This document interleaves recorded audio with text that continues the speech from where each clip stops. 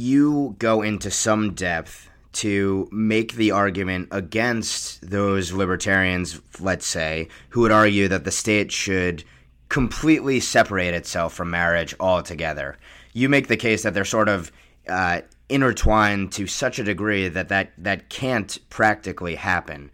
Explain that to our listeners. I think it's a linguistic game, and I think it puts the cart before the horse. Look, there are two reasons that gays want to be able to marry and have the state recognize their union. The first is that it carries with it a certain imprimatur. That's clear from Kennedy's decision. It's clear from the amicus briefs that accompanied the case. There is a sense that there is a certain societal animus, is the word, or disapproval inherent to the states recognizing only straight marriages. But the key reason, the main reason that marriages are being changed is that the state is involved in so much that we do, and marriage is involved with that. For example, I'm an immigrant. Now, I got my green card through my employer, but I could have got it through my wife. And if I had been marrying not a woman but a man, I would have, until the DOMA decision, been unable to come in because I was marrying an American. It wouldn't have been accepted as a marriage. Equally, we have the old cliches, hospital visitation rights and inheritance and so forth. Now, I understand the instinct to look at our current argument and to try and get out of it completely. In other words, to replace marriage with a series of private contracts. That actually is not quite as easy as it looks for a number of arcane legal reasons. But presume, for the sake of argument, that it were. We'd still have the same problem.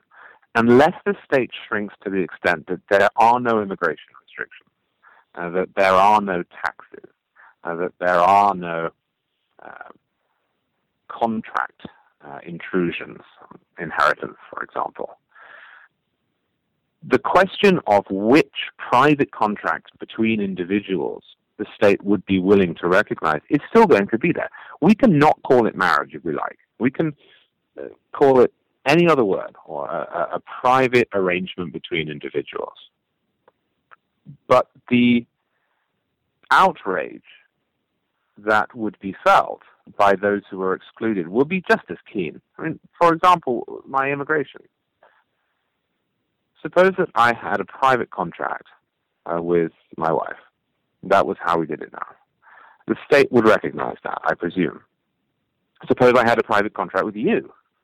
The state would now recognize that, I presume.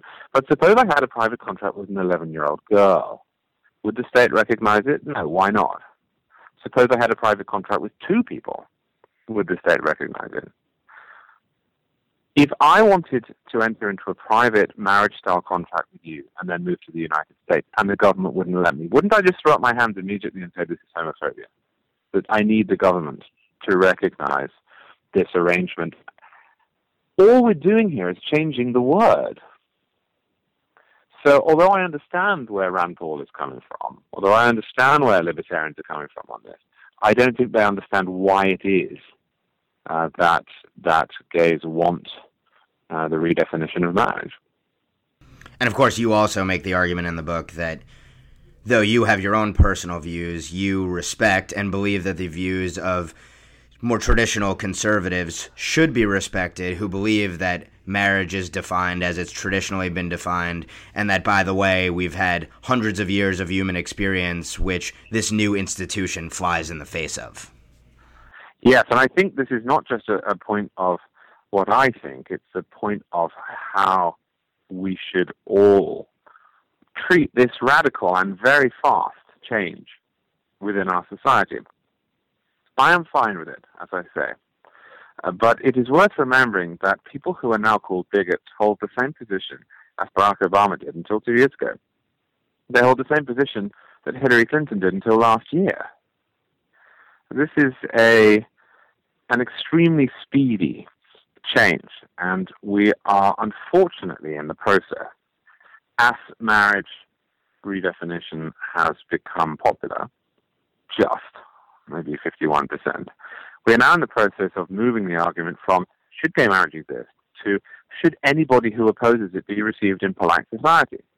Now, we looked at Brendan Ike, who essentially built Mozilla, being kicked out of his own company because in 2008 he had contributed money to California's Proposition 8.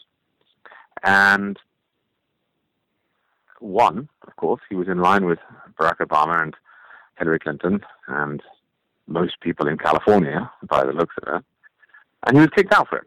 He was prevented from serving within his own company because he held a private view, not because he was bullying his staff, not because he was making people feel uncomfortable or discriminating or sending around proselytizing emails, but because privately he had contributed to a campaign in 2008. 5 years later, 6 years later, he's ousted from his job for thought crime.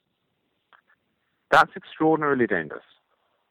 And that is a fight that conservatives really should be turning their attentions to, because the gay marriage fight, I think, is over. I don't just think it's over in terms of public opinion, but I think the Supreme Court is going to find a constitutional right to gay marriage, which I should say, although I support gay marriage, I think is weak.